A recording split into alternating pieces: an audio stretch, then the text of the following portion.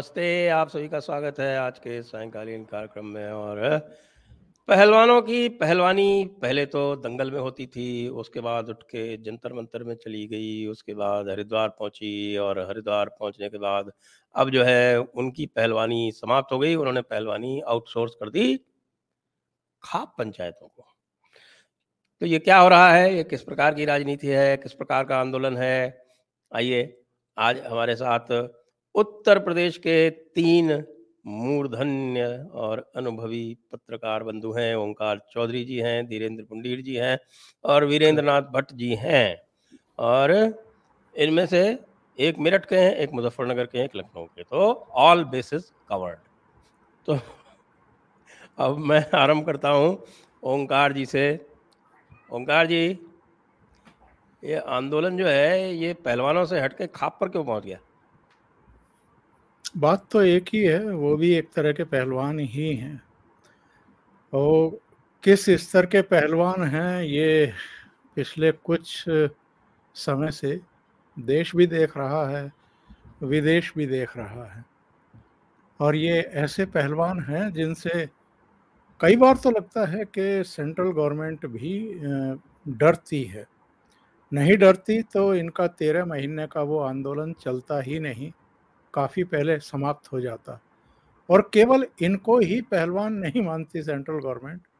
जो शाहीन बाग में 103 दिन तक सड़क रोक करके बैठे रहे, उनसे भी मैं तो यही कहूँगा कि या तो डरती रही या ये सोचती रही कि शायद सुप्रीम कोर्ट इन लोगों को उठने के लिए कह देगा।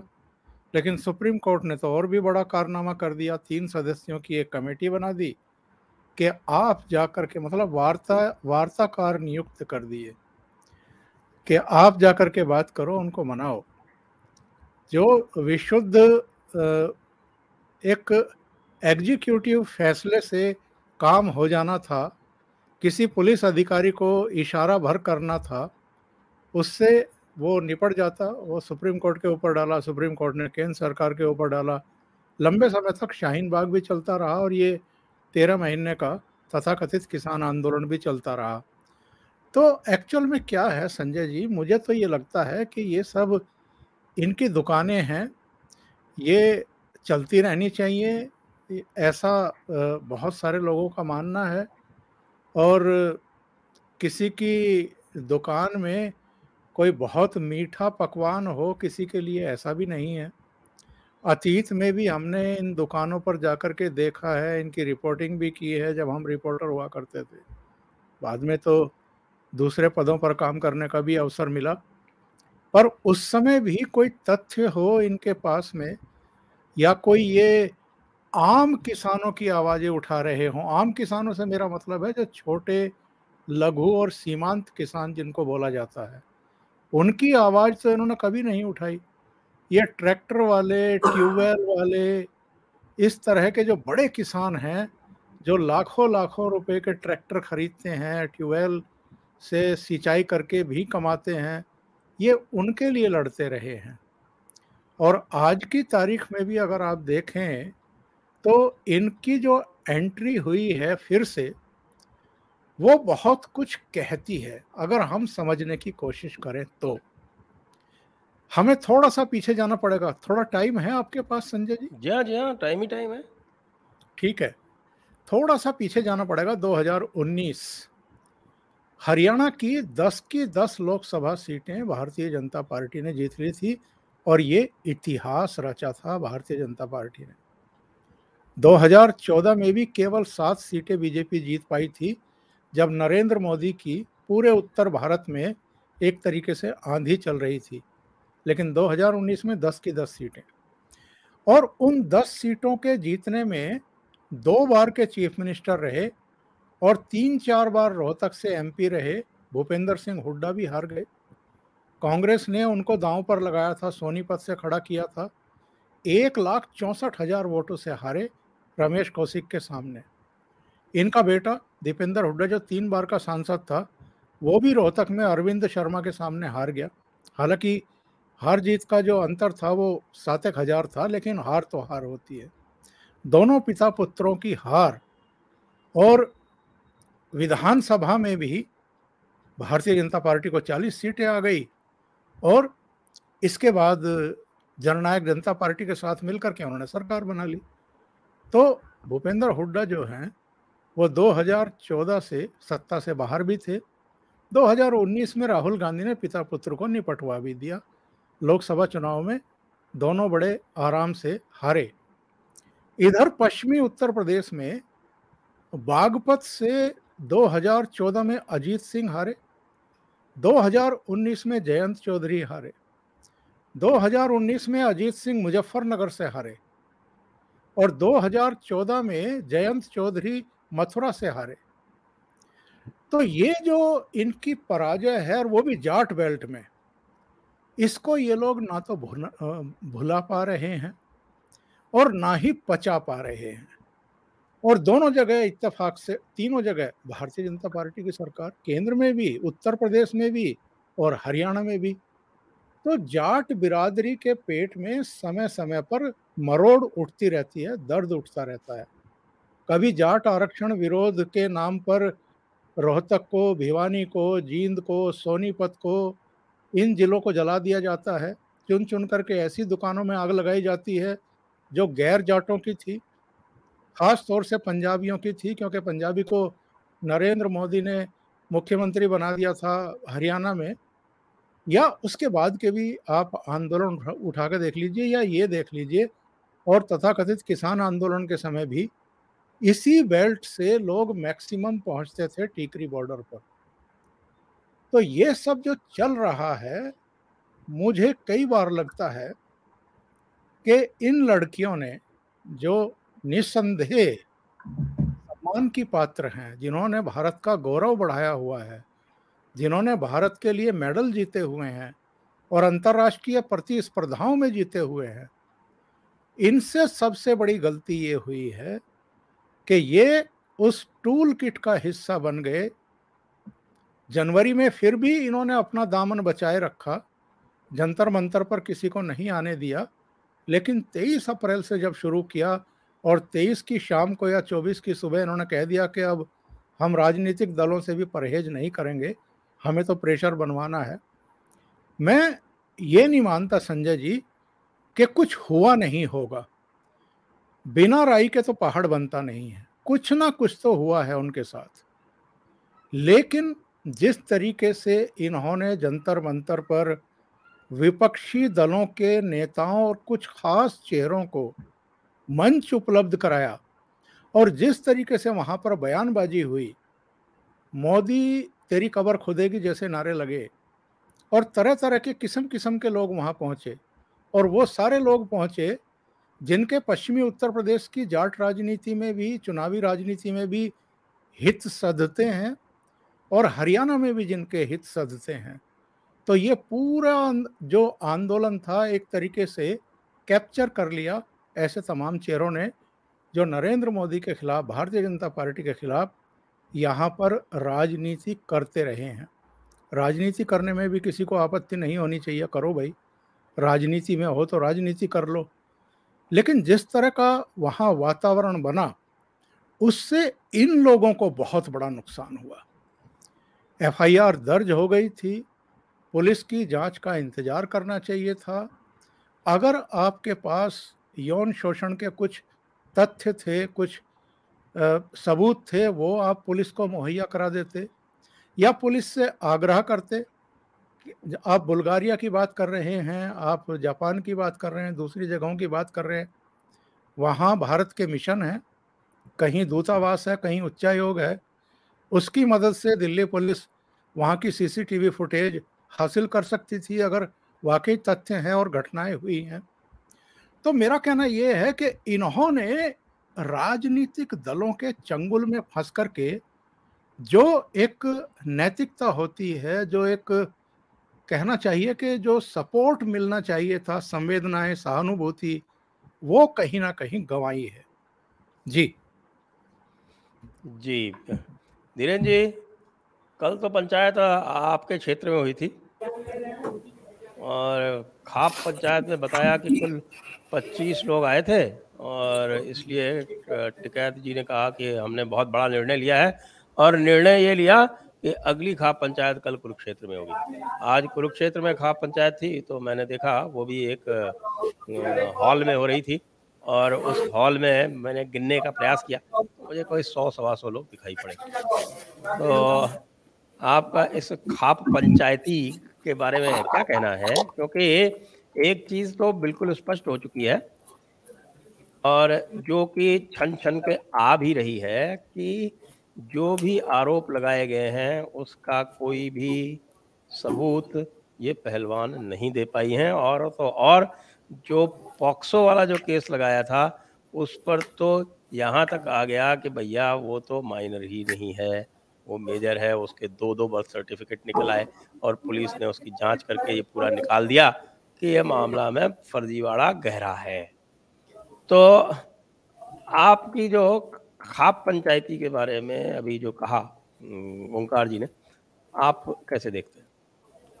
देखो, ओंकार जी ने एक बात इतनी साफ गोई से की है, मुझे लगता है बहुत कुछ उन्होंने साफ कर दिया, और ये पहले दिन से लग रहा है। मैं ये कहूँ कि जिस तरह से वो चूंकि जिस तिरंगे पे खड़ा होना, पोडियम पे तिरंगे पर खड़ा करना, ये एक बहुत बड़ा सम्मान होता है किसी खिलाड़ी के लिए।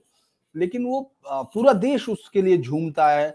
हमें याद है जब एक-एक चीज़ हम ये नहीं जानते वो आदमी कहाँ के हैं, वो कौन है। लोग बाद में अखबारों में पढ़ते हैं कि वो कौन है, उनके माता-पिता ने क्या किया। लेकिन उस वक़्त जब हम लोग अंतर्राष्ट्रीय स्टेडियम में वो आवाज़ आती हुई सुनते हैं, जब वो जनगण मन गाया जाता है या पोडियम पे कोई तिरंगे के साथ खड़ा होता है खिलाड़ी, तो हम सब उसके साथ खड़े होते हैं, पूरा देश खड़ा होता है।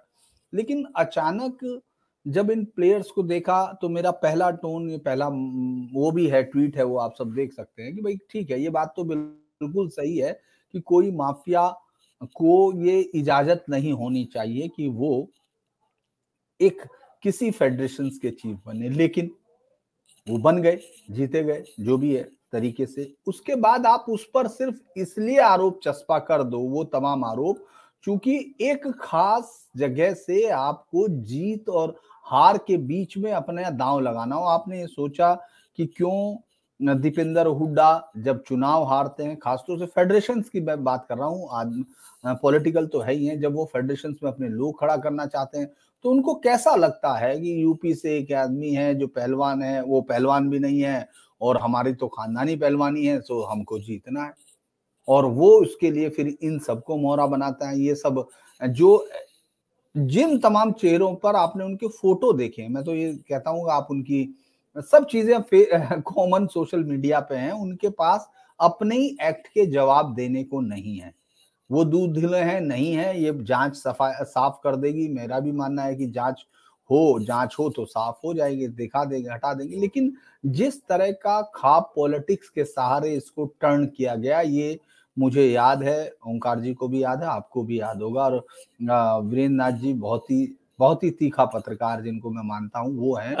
याद होगा कि वो जो है 2019 में ऐसे ही गाजीपुर मोड़ के नीचे अचानक आकर किसान आकर बैठ गए। उनको ये लगने लगा, कहने लगा कि अचानक किसानों के साथ बहुत बुरा हाल हो रहा भाई साहब, और ये हमारी भाषा में कहने लगा नाश हो गया भाई, अब तो निकालना पड़ेगा इसको।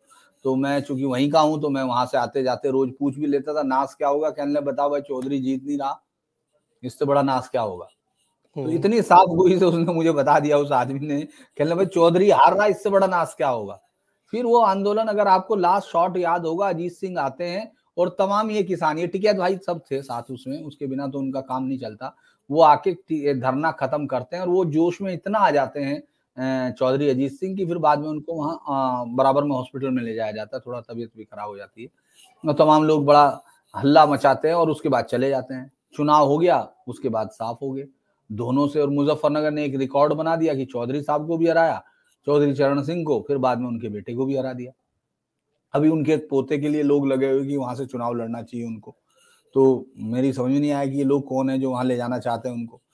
लेकिन ये जो खाप को पूरा का पूरा इन्होंने जातिगत हथियार में बदल दिया, क्योंकि खाप वैसे भी जातियों की होती है। हालांकि वो सारो खाप पंचायत या इस तरह की चीजें कहना, वो सिर्फ उस चीजों को लाना है। और सबसे हैरानी की बात है, जब ये खाप पंचायत ये कहती हैं कि आप जींस मत पहनो, लड़कियां पढ़ेंगी नहीं, तो ये जो शेखर गुप्ता है, तमाम इस तरह के लोग हैं, वो तमाम ये बताते हैं कि ये तालिबानी पंचायतें हैं। ये तमाम पंचायतें, लेकिन अभी ये खाप पंचायतें लोकतंत्र की रक्षक हैं, क्योंकि आप चुनाव की राजनीति में आपने जाति की राजनीति को, अब छुपता कुछ नहीं है। सबसे बड़ी बात यह है कि हमारे समय में अब छुप कुछ नहीं रहा है। आपका एक-एक चीज सामने आ गई। आप जब पकड़े जाते हैं तो आपके 2 सर्टिफिकेट भी आ गए। अब उस पर भी जांच होगी। मैं ये नहीं कह रहा वो दोनों उसके ही होंगे। उसके चाचा का है तो अगले दिन तुरंत डिफेंस आनी शुरू हो गई कि साहब उनके परिवार में झगड़ा हो रहा है। अरे झगड़ा होने का बर्थ सर्टिफिकेट से क्या लेना देना? तो लेकिन वो है। तो इसीलिए मुझे लगता है कि जो खाप पंचायत है, बेसिकली ये वो छटपटाहट है जो आपको राजस्थान, हरियाणा और उत्तर प्रदेश, पश्चिमी उत्तर प्रदेश के अंदर खास तौर से जाट राजनीति में जो वो आया है, जो उनका एक तरफा जो सत्ता पर जिस तरह का प्रेशर होता था, जिस तरह की ताकत अर्जित होती थी, वो खत्म होने का और दूसरी जातियों का अपना स्पेस लेने के बाद जो जगह कम बच गई, उसको वो बार-बार एक्सपेंड करना चाहते हैं। और चूंकि मोदी उनके निशाने पर है, तो इसीलिए तमाम वो तमाम ताकत जो इस समय मोदी के पॉलिटिकली मुझे लगता है कि फील्ड में जो सामना होना चाहिए, और हम तो प्रेक्षक होते हैं, वो सामना न करके इस तरह से उन्होंने उन पहलवानों का इस्तेमाल किया जिन्होंने इस देश को एक पहचान दी, एक देश के लिए सम्मान अर्जित किया। लेकिन अपने उस काम से आप ये देखिए, सोशल मीडिया पे कम से कम एक बड़ा ग्रुप तो उनके खिलाफ खड़ा हो गया, जिनके साथ सब खड़े थे। मैं आपको बता रहा था कि हम लोग जब अखबार पढ़ते थे रात को 2 बजे कि अच्छा अब हम फाइनल में आ गए, अब हम सेमीफाइनल में आ गए। हम ये नहीं पूछ रहे थे कौन खाप का है, किसको खाप ने समर्थन दिया, हम ये देख रहे थे हिंदुस्तानी आ रहे हैं। लेकिन पूरा मूवमेंट, पूरा का पूरी चीजें इन्होंने विशुद्ध तौर पे जातिवादी उसमें बदल दी। उन्होंने कहा कि हम फैसला सुरक्षित रख लिया, जैसे सुप्रीम कोर्ट ने फैसला सुरक्षित रखा हो, जैसे हाई कोर्ट ने रखा हो। तो मैं बड़ा दुखी हुआ इस बात से कि बताइए फैसला इन्होंने सुरक्षित रख लिया और हमको पता ही नहीं चल पा रहा है कि कोर्ट कौन सी है। तो जिस तरह का एक नहीं, नहीं, वो आपके यहाँ जो खाप हुई थी उसमें फैसला सुरक्षित रख लिया था। बाद में पूछा हाँ, क्या फैसला है, तो उन्होंने जी, जी। बताया कि अब फैसला ये है कि खाप पंचायत अगले दिन कुरुक्षेत्र में होगी। ये फैसला सुरक्षित हुआ था। हाँ, तो मैं यही कह रहा हूँ कि जैसे हम लोग कह रहे हैं कि यार बहुत मीटिंग हो रही, कह रहे हैं हाँ, क्या अगली मीटिंग और है, क्या किस बात पे, क्या पिछली जिस बात पे हुई थी उसका पता करने के लिए। उस तरह की मीटिंगें हो रही हैं। तो ये या एक फिर एक मीटिंग बहुत करते हैं, अगली अगली मीटिंग की मीटिंग का डेट तय एजेंडा करने क्या के लिए। होगा, हम अगली मीटिंग क्यों करेंगे, इस पे आज मीटिंग करेंगे। तो वो लगातार ये कर रहे हैं। मुझे लगता है इसमें जातिवाद के अलावा कोई वो नहीं रह गया, और उसका जो है नुकसान उन्होंने उसको किया। और इसके बदले में ये भी आप देख रहे होंगे कि एक पेशबंदी बृजभूषण सिंह को करने में कामयाबी हासिल हुई, जिसके खिलाफ हो सकता है लोगों की कभी भावना ना जुड़ती, लेकिन आज उसके पास उतने ताकत है कि वो इसको काउंटर कर रहे हैं। दर्शकों से अनुरोध है कि आप अपने प्रश्न पूछ सकते हैं, व्हाट्सएप के माध्यम से भी पूछ सकते हैं और सुपर चैट के माध्यम से भी आप पूछ सकते हैं। साथ में आप हमारे व्हाट्सएप ग्रुप को ज्वाइन भी कर सकते हैं, जिसका कि नंबर नीचे दिया हुआ है।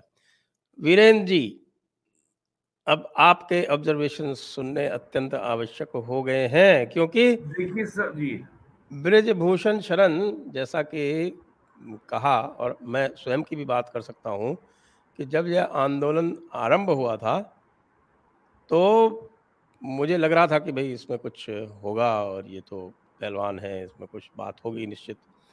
लेकिन धीरे धीरे जैसे बात बढ़ती गई, ओवरसाइट कमेटी बनी, उसके बाद आपके इंडियन ओलंपिक एसोसिएशन की कमेटी बनी, उसके बाद फिर जब ये दोबारा उतरे तब मुझे भी खटका हुआ कि भाई ये क्या हो रहा है, क्योंकि मैं स्पोर्ट्स फेडरेशन से बहुत लंबे समय तक जुड़ा रहा हूँ, तो मुझे इनकी फंक्शनिंग का कुछ न कुछ आइडिया रहता है। और ये जो खिलाड़ी हैं ना, जिनको हम बहुत ज़्यादा महिमा मंडित करते हैं, इनकी 3-5 सब मुझे अच्छी तरह से पता है, और इनको कैसे डिसिप्लिन करने में रखने में हमें ज़ोर आता है, ये भी मुझे अच्छी तरह से जानकारी है। तो अब आप ये बताएँ कि क्या ये खाप पंचायतों के कूदने से बृजभूषण शरण जी को एक रास्ता मिल गया है? और क्या बृजभूषण शरण को अ, कोई और भी प्राणवायु मिल रही है? देखिए जो अभी बात ओंकार चौधरी ने कही कि जिस तरीके से सरकार ने शाहीन बाग को लॉन्ग रोप प्रोवाइड किया, किसान आंदोलन को लॉन्ग रोप प्रोवाइड किया। पहले कहा गया शाहीन बाग का आंदोलन है तो उसका लाभ मिल जाएगा दिल्ली असेंबली के चुनाव में। और किसान आंदोलन को का तो जो हुआ आपको मालूम, मामला सुप्रीम कोर्ट पे गया, वहां भी कमेटी बन गई, कमेटी ने स्टडी किया, रिपोर्ट भेज सबमिट की, वो आज तक रिपोर्ट सामने नहीं आई, 2 साल हो रहे हैं। तो और सरकार यहाँ भी लॉन्ग रोप प्रोवाइड कर रही है। आपको याद हो आंदोलन के पहले फेज में कहा था कि जब मेडल जाट जीत के लाते हैं तो रेसलिंग फेडरेशन का अध्यक्ष भी जाट होना चाहिए। ये बाहरी आदमी कैसे बना हुआ है? और अब तो रेसलिंग फेडरेशन डिसॉल्व हो चुका है। और मैं अगर सीधे कानून की बात करूं, 2 एफआईआर हैं, 354A और 354D और बी, और दूसरी एफआईआर है पॉस्को एक्ट में। और ये 354 के तीनों धाराओं में जो मैक्सिमम सजा का प्रावधान है वो 3 से 5 साल का है। पॉस्को एक्ट में भी जो सेक्शन 10D में एफआईआर हुई है उसमें वो भी ऑफेंस बेलेबल है और उसमें भी सजा का प्रावधान 7 साल से कम है। तो सुप्रीम कोर्ट की कई रूलिंग है 7 साल से कम की सजा के प्रावधान के वाले मामलों में गिरफ्तारी मैंडेटरी नहीं है।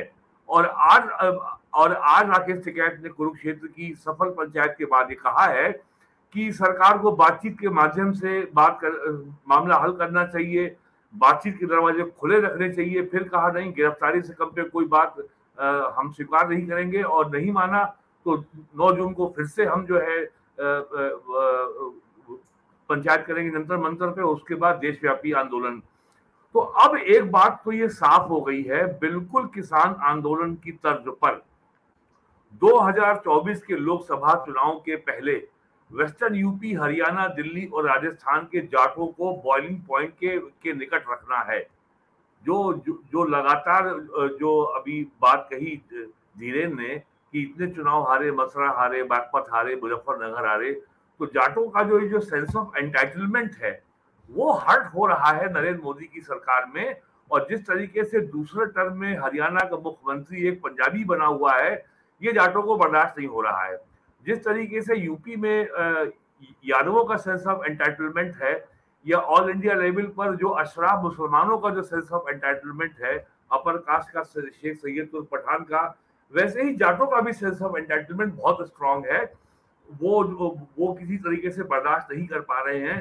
हालांकि ये बात बीच में आई थी कि आरएलडी से बीजेपी की बातचीत हो रही है और बीजेपी की शर्त है आप हमारा मर्जर कीजिए, तो मर्जर के लिए वो तैयार नहीं है कि साहब जो है इसमें तो हमारी आइडेंटिटी खत्म हो जाएगी। तो अब ये मामला जो है बहुत धीरे धीरे, बहुत ही मुझे लग रहा है कि ये खतरनाक मोड़ की ओर मामला जा रहा है, और गवर्नमेंट को पॉलिटिकल लेवल पे इंटरवीन करना चाहिए।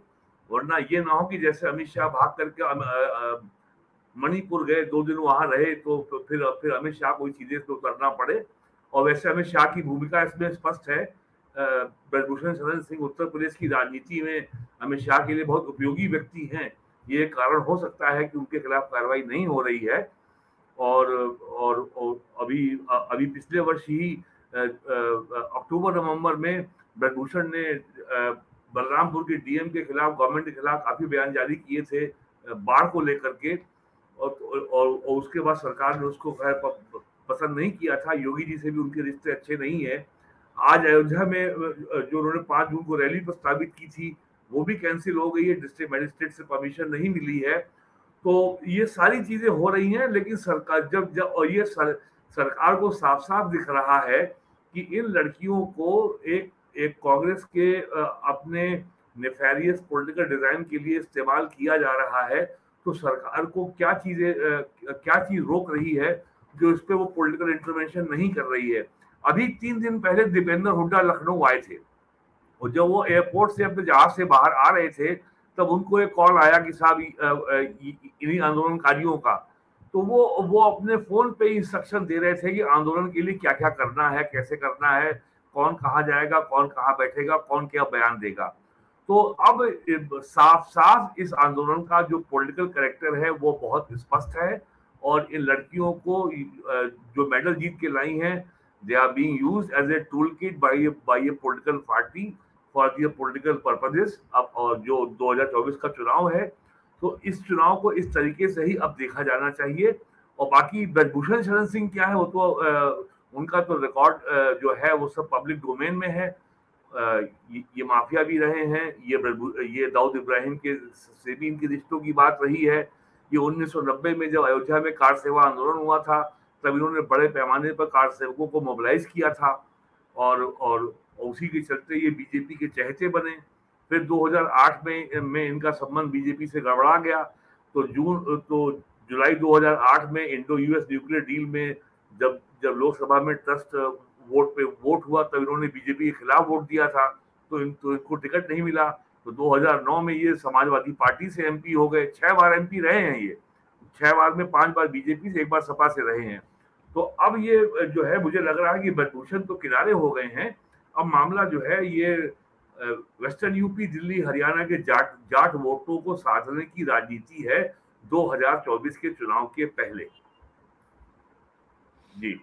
जी ओंकार जी, ये जो राजनीति चल रही है, जैसा कि वीरेंद्र जी ने बताया, धीरेन्द्र जी ने भी बताया, वो तो अपनी जगह है, लेकिन इसमें जो पहलवानों का मुद्दा है वो तो कहीं गायब हो गया है। और पहलवानों के जो असली मुद्दे थे वो ये थे कि जब मीटिंग होती है एक SAI director general, sports authority of India के डायरेक्टर जनरल और ब्रजभूषण शरण सिंह में, और उसमें ब्रजभूषण शरण सिंह अपना प्लान बताते हैं कि भाई इस तरह से ये जो है ये अनफेयर हो रहा है, और ये लोग जो हैं वो दिन में जो 4-4 कुश्तियाँ, जो 3 घंटे में जो नॉर्म है ओलंपिक में कि 3 घंटे में आपको 4 कुश्तियाँ लड़नी पड़ती हैं, उसको लड़ने के बाद फिर ये ट्रायल में ये एक फ्रेश पहलवान जो पहले से जो ओलंपिक्स में गया हुआ है उसके साथ लड़ते हैं। तो कहा कि भाई इसको फेयर करें, तो ये बात आई और वो बात लीक हो गई। और उस बात लीक होने के अगले दिन ये 3 लोग जो चाहते थे कि हमको इसी तरह से पुराने सिस्टम से मिलता रहे चांस, वो पहले गए और बाद में 2-2.5 दिन में वापस आ गए, और तुरंत उनको बुला भी लिया गया आपके अनुराग ठाकुर द्वारा, और बातचीत हो गई, कमिटीज बन गई, कमेटी में कुछ रिप्रेजेंटेशन भी हुआ। बाद में कहा कि नहीं नहीं नहीं नहीं नहीं, फिर से पहुंच गए वहां पर, और फिर यौन शोषण के नए नए आरोप लगने लगे। तो अब तो जो स्थिति है, जो अभी बोला जो धीरेन्द्र जी ने, तो आप इसको कैसे देखते हैं, इसका हल क्या है? संजय जी, हल पर आने से पहले मैं कुछ चीज कहना चाहता हूं। आपको भारतीय ओलंपिक संघ पर कोई विश्वास नहीं है, आपको खेल मंत्रालय द्वारा गठित की गई जांच समिति पर कोई विश्वास नहीं है, पीटी उषा जो इनसे कई गुना मेडल जीत करके आई हैं और जिनकी बहुत पहले से बहुत ही प्रतिष्ठा है, जो इस समय भारतीय ओलंपिक संघ की चेयरपर्सन भी हैं, राज्यसभा की सदस्य भी हैं, आपको उन पर भी कोई भरोसा नहीं।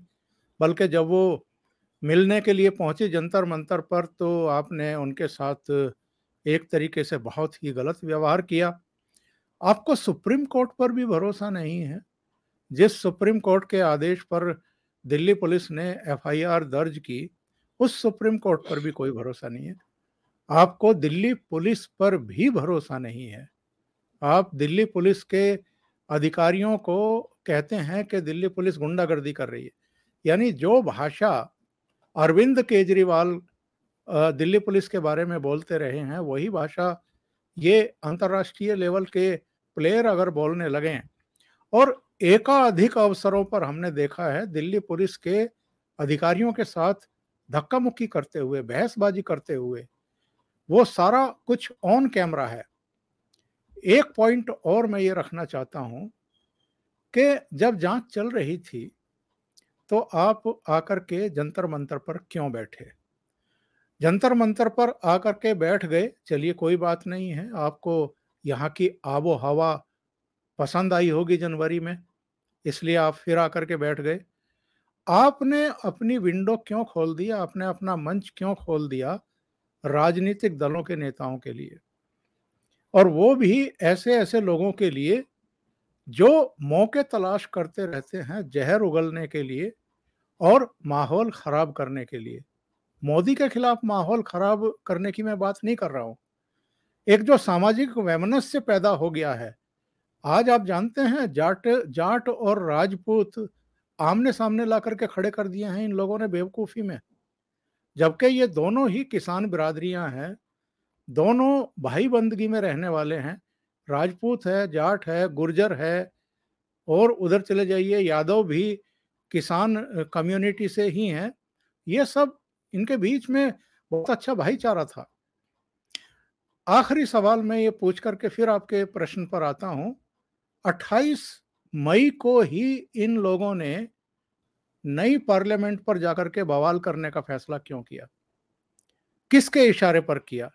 किसने इनको अकल दी थी कि जब पूरी दुनिया भारत की नई संसद के लोकार्पण का पूरा प्रोग्राम देख रही है, और बहुत ही गरिमापूर्ण एक प्रोग्राम जो है वो आयोजित किया गया था, नियोजित किया गया था, उसे बहुत सोच समझ करके डिजाइन किया गया था, उससे कुछ संदेश और संकेत दिए गए पूरी दुनिया को, अपने पड़ोसियों को भी दिए गए, और उन पॉलिटिकल पार्टियों के नेताओं को भी दिए गए जो डे वन से इसका विरोध कर रहे थे। ठीक उसी दिन आप जंतर मंतर से उठते हैं और यही कुश्ती खेलने लगते हैं दिल्ली पुलिस के साथ में। पूरा जोर, पूरा आपने ताकत लगा दी वहां पर ड्रामा करने में, और फिर उसको इशू बनाया कि हमको हिरासत में क्यों लिया। अब आता हूं मैं आपके प्रश्न पर कि इसका हल क्या है। देखिए, जब भी इस तरह की सिचुएशंस पैदा होती हैं, जब भी इस तरह की एफआईआर वगैरह होती है किसी के खिलाफ, हम भूल जाएं कि वो भारतीय जनता पार्टी का मेंबर ऑफ पार्लियामेंट है, हम भूल जाएं कि वो 6 साल का चुना हुआ मेंबर ऑफ पार्लियामेंट है, हम दूसरी चीजें भी भूल जाते हैं। तो आप एजेंसियों को अपना काम करने देंगे या नहीं करने देंगे? और अगर एजेंसियों को आप प्रेशराइज करने के लिए दिल्ली पुलिस को भी, सुप्रीम कोर्ट को भी, सेंट्रल गवर्नमेंट को भी, खेल मंत्रालय को भी, सबको आप मतलब किसी को मानने को ही तैयार नहीं है, तो तब शक होता है कि ये हल चाहते हैं या कुछ और चाहते हैं। और अगर हल नहीं चाहते हैं, सिर्फ आपको राजनीति करनी है। अब ये हरिद्वार लेकर के मेडल पहुंच गए जी, गंगा में बहाएंगे, पीछे पीछे नरेश टिकैत पहुंच गए, बोला मत बहाओ, मुझे दे दो। क्या ड्रामा है ये? आपको अगर उन मेडल्स को बहाना ही था तो जो सोशल मीडिया पर वीडियो वायरल किए गए कि साक्षी मलिक दीवारों से मेडल उतार रही हैं, एक बैग में भर रही हैं, उसकी वीडियो बना करके सोशल मीडिया पर डाली जा रही हैं ताकि सहानुभूति अर्जित कर सकें, ताकि मीडिया के जरिए एक माहौल बना सकें। और फिर हरिद्वार पहुंचते पहुंचते वहां पर भी एक माहौल बनाया गया, वहां बैठ करके भी ये धोना शुरू कर दिया इन्होंने, जंतर मंतर की तरह। अगर आप एक इतनी बड़ी लड़ाई लड़ रहे हैं तो ये बार बार आंसू क्यों दिखा रही हैं आप लोग कैमरे पर? बहुत सारे सवाल खड़े होते हैं। तो मुझे लगता नहीं है कि ये लोग किसी हल की तरफ बढ़ना चाहते हैं। अगर हल की तरफ बढ़ना चाहते तो जितना पाखंड हुआ है, जितना ये मीडिया इवेंट हुआ है, पॉलिटिकल इवेंट हुआ है, ये इससे बचते। देखिए, मैंने पहले भी कहा था, जो भी राष्ट्रीय अंतर्राष्ट्रीय स्तर पर मेडल जीतते हैं वो भारत का गौरव होते हैं। पूरा भारत, एक एक भारतवासी उन पर गर्व करता है। लेकिन आपने अपने आप को कहां खड़ा कर लिया? और ये सवाल तो बहुत जायज है ना कि झज्जर जिले, अब चरखी दादरी में आ गया, झज्जर में था पहले इनका गांव, चरखी दादरी के गांव बलाली में महावीर फोगाट के अखाड़े की लड़कियों ने ही, और उनमें भी सिलेक्टेड 2 लड़कियों ने ही ये आरोप क्यों लगाए, इनकी जो दूसरी बहनें हैं, जो महावीर फोगाट की बेटियां हैं, गीता और बबीता, वो अलग क्यों खड़ी हो गई इनसे? और ये जो महावीर फोगाट के भाई की बेटियां हैं दोनों, विनेश और संगीता, इन्होंने ही ये आरोप लगाए। क्यों लगाए? हरियाणा की ही और बहुत सारी पहलवान हैं, वो क्यों नहीं इनके साथ आई? सारे के सारे या वो, एक परिवार और एक अखाड़े से जुड़े हुए हैं, महादेव वही अखाड़ा। मैं कह रहा हूं। और उस अखाड़े पर किसका प्रभाव है पॉलिटिकली, दीपेंद्र इसकी हुड्डा जरा का। जांच कर लीजिए तो हुड्डा साहब का परिवार सामने आ जाएगा खुल करके। तो ऐसे में क्या हल होगा इसका? मुझे नहीं लगता इसका कोई हल होने वाला है। जी धीरेन्द्र जी। चुनाव के बाद ही 2024 का जब चुनाव हो जाएगा तो उसके बाद अगले चुनाव तक शांति रहेगी, फिर उसके बाद नहीं तो कोई ना कोई मुद्दा होगा। सबसे इंटरेस्टिंग बात ये थी कि ना उनको पुलिस की जांच पर भरोसा था, ना वो वहां ब्रजभूषण को कहाँ अरेस्ट करके रखा जाए इस पे तय हो पा रहा था। फिर मुझे लगा कि सिसोली की पंचायत में उनको रखा जाए, एक बाकायदा कमेटी बनाई जाए जिसमें राकेश टिकैत उस पर साइन करें, नरेश टिकैत उसको सेलेक्ट करें, और उसमें 5 जो है, और उसमें भी ओमकार सिंह जी जैसे चौधरी नहीं रखे जा सकते क्योंकि ये तो पक्षद्रोही हैं, और इन्होंने जो ग्रेटर जाटलैंड के सपने को भी भंग कर दिया इन्होंने। तो वो अजीब सी बातें हैं क्योंकि कौन धीरेन्द्र जी उसकी मैं जांच आपको करेगा। टोकूंगा। आप जो है इस राजनीति के बारे में कई बार बड़े प्रखर रूप से कहते रहे हैं कि जाट मत जो है वो परिणाम प्रभावित नहीं कर सकता पश्चिमी उत्तर हाँ, प्रदेश में। वो तो मैं ये और बता इस रहा तरह हूँ का ना। पोलराइजेशन करने के बाद क्या और भी समस्या हो जाएगी? देखिए, यकीनन अब इतना ज्यादा स्पष्ट हो गया है, लोगों के सामने एजेंडे स्पष्ट हैं और वो बहुत अच्छे से जानते हैं। मैं एक इंटरव्यू जब ले रहा था तो मैंने पूछा भाई कितने हैं, तो आपको ये जान के बड़ी हैरानी होगी, मतलब वीरेंद्र जी बड़ा इस तरह के डाटा पे बहुत कमांड रखते हैं कि आप किसी से पूछिए सबसे पहले वो कहेगा कि कितने चौधरी के 36% आप हरियाणा में। तो कहने जब हम 36 हैं तो दूसरा कैसे बैठ सके जी, हम 36 को हम फैसला करेंगे। तो हमने कहा तो फिर बाकी को बुला लो भाई, जो 36 कौम है तुम तो एक ही हो। कह रहे नहीं हम 36 है, हम ही 36 कौम है, फैसला हमारा ही है बाकी पे भी। तो वो इस तरह के फैसले ले रहे हैं कि हम 36 हैं और 36 कौम है। ये वो इस तरह के डिसीजन अब नहीं चल रहे हैं पॉलिटिकली। ये एकदम भोतरा हुआ अस्त्र है, खासतौर से वेस्टर्न यूपी में हम लोग देख चुके हैं, इस पूरे चुनाव में देखा है, इससे पहले चुनाव में देखा है, और लगातार 67 से लेकर जो अंग्रेजी की पत्रकारिता के स्वनाम धन्य लोगों ने यहाँ जो लिखा है, खासतौर से मैं अभी भी देख रहा था, वायर ने मतलब माफ कीजिए मुझे नाम लेना चाहिए नहीं लेना चाहिए वो नहीं मैं जानता, लेकिन अभी एक लेख लिखा है अभी कुछ देर पहले का है साहब वो जो संत जो सहयोग दे रहे हैं, वो जो संत सहयोग दे रहे हैं वो अपने आप को संत वेशधारी क्यों नहीं कहते हैं, ये सवाल है। क्योंकि जो भी आप का साथ दे, आप सच बात, जो इनके खिलाफ खड़ा है वो देश के खिलाफ खड़ा है।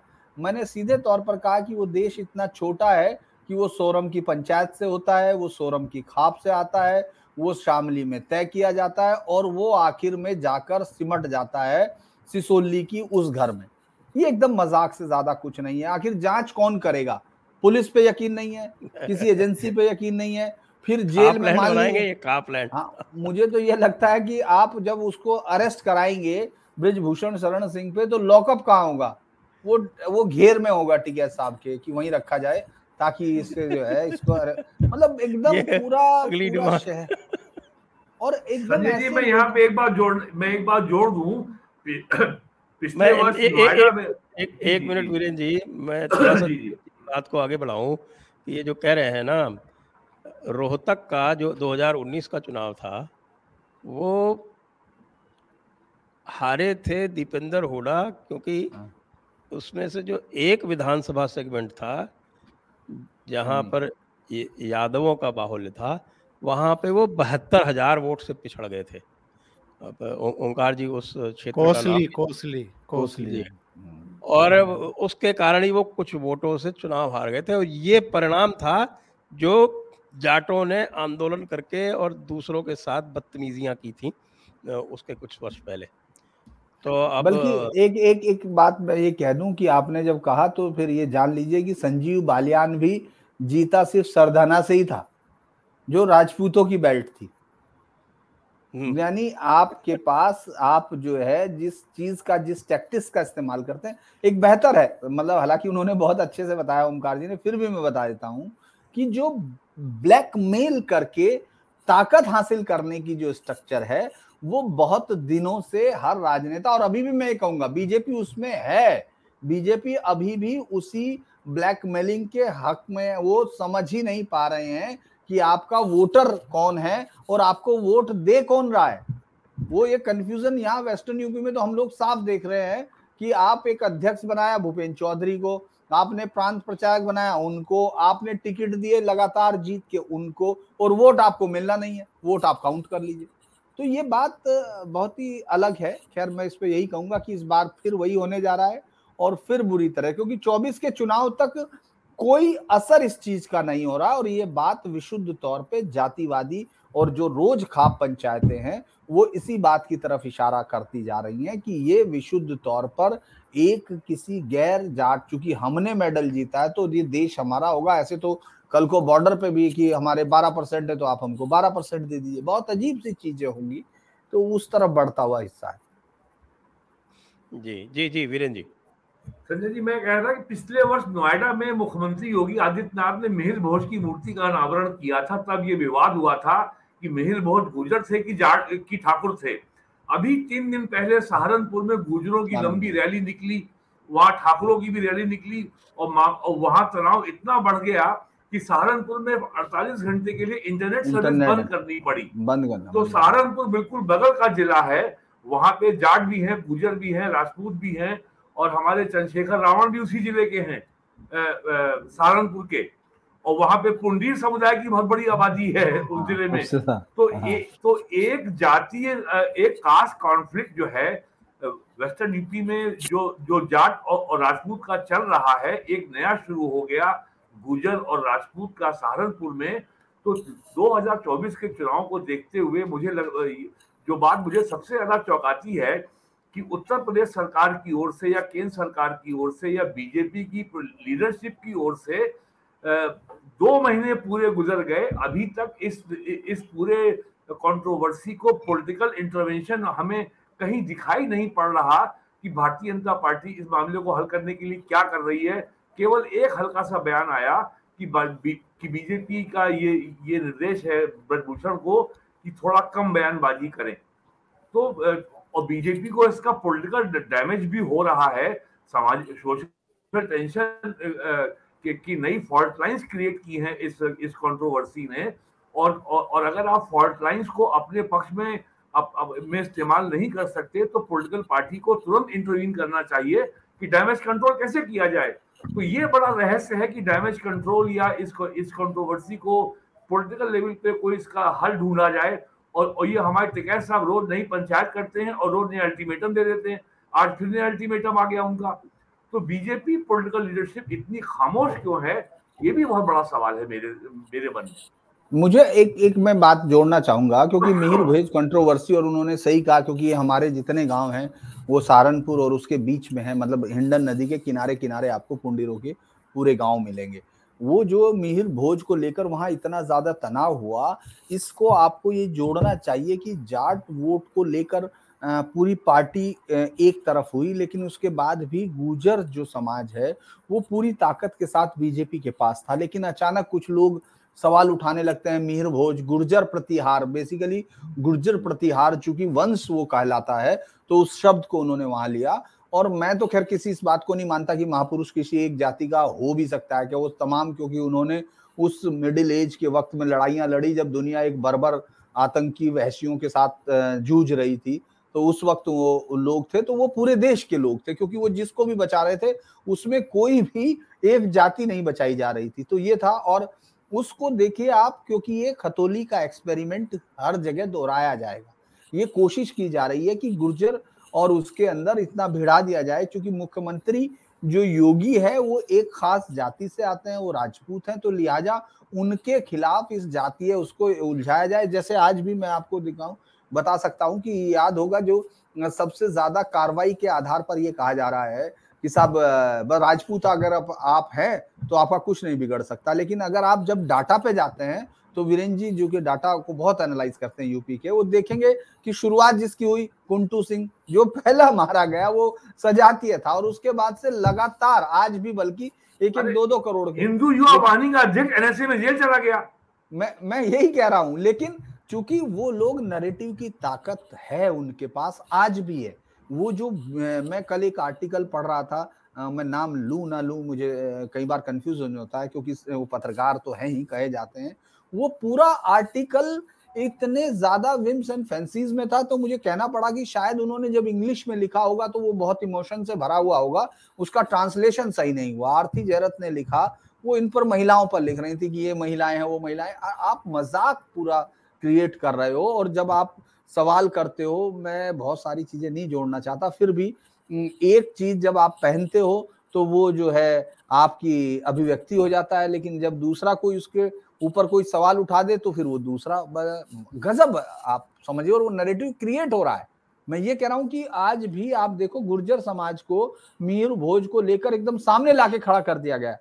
हालांकि मेरा मानना है इसमें दोनों समाज को सोचना चाहिए, जिसका भी ये आप रखिए, सबके हैं, ये किसी जाति के नहीं है, लेकिन है। और उसका ये सही कह रहे वीरेंद्र जी की ये लाइन से मैं सहमत हूं, खतौली में ये एक्सपेरिमेंट सफल हो चुका। आप एक क्रिमिनल को, मदन भैया जिसको एक जमाने का माफिया, उसको जिता चुके हो इसी एक्सपेरिमेंट से। क्योंकि जातियां जो कम होनी थी, जिनको कमजोर होना था जाति बंधनों को, वो और ताकत के साथ, और उस सब को एक्सपेरिमेंट किया जा रहा। और खास तौर से खाप पंचायतें उसी एक्सपेरिमेंट को दोबारा दोबारा दोहराती हैं। इन्हीं खाप पंचायतों के खिलाफ आपने अंग्रेजी और हिंदी के अखबारों में, टीवी मीडिया में बहुत बड़े बड़े आर्टिकल देखे थे, जिनको इनको तालिबान मान लिया। अब थोड़ा शॉर्ट रखेंगे धीरेन्द्र जी। जी। अब समय चूंकि काफी हो चुका है, तो अब हम दर्शकों के प्रश्नों को लेंगे। उससे पूर्व दर्शकों से अनुरोध है कि कृपया इस वीडियो को लाइक करें, शेयर करें, और साथ में चैनल को सब्सक्राइब करते हुए और चैनल को सपोर्ट भी करें। प्रश्न, अजय नागेंद्र जी, धन्यवाद।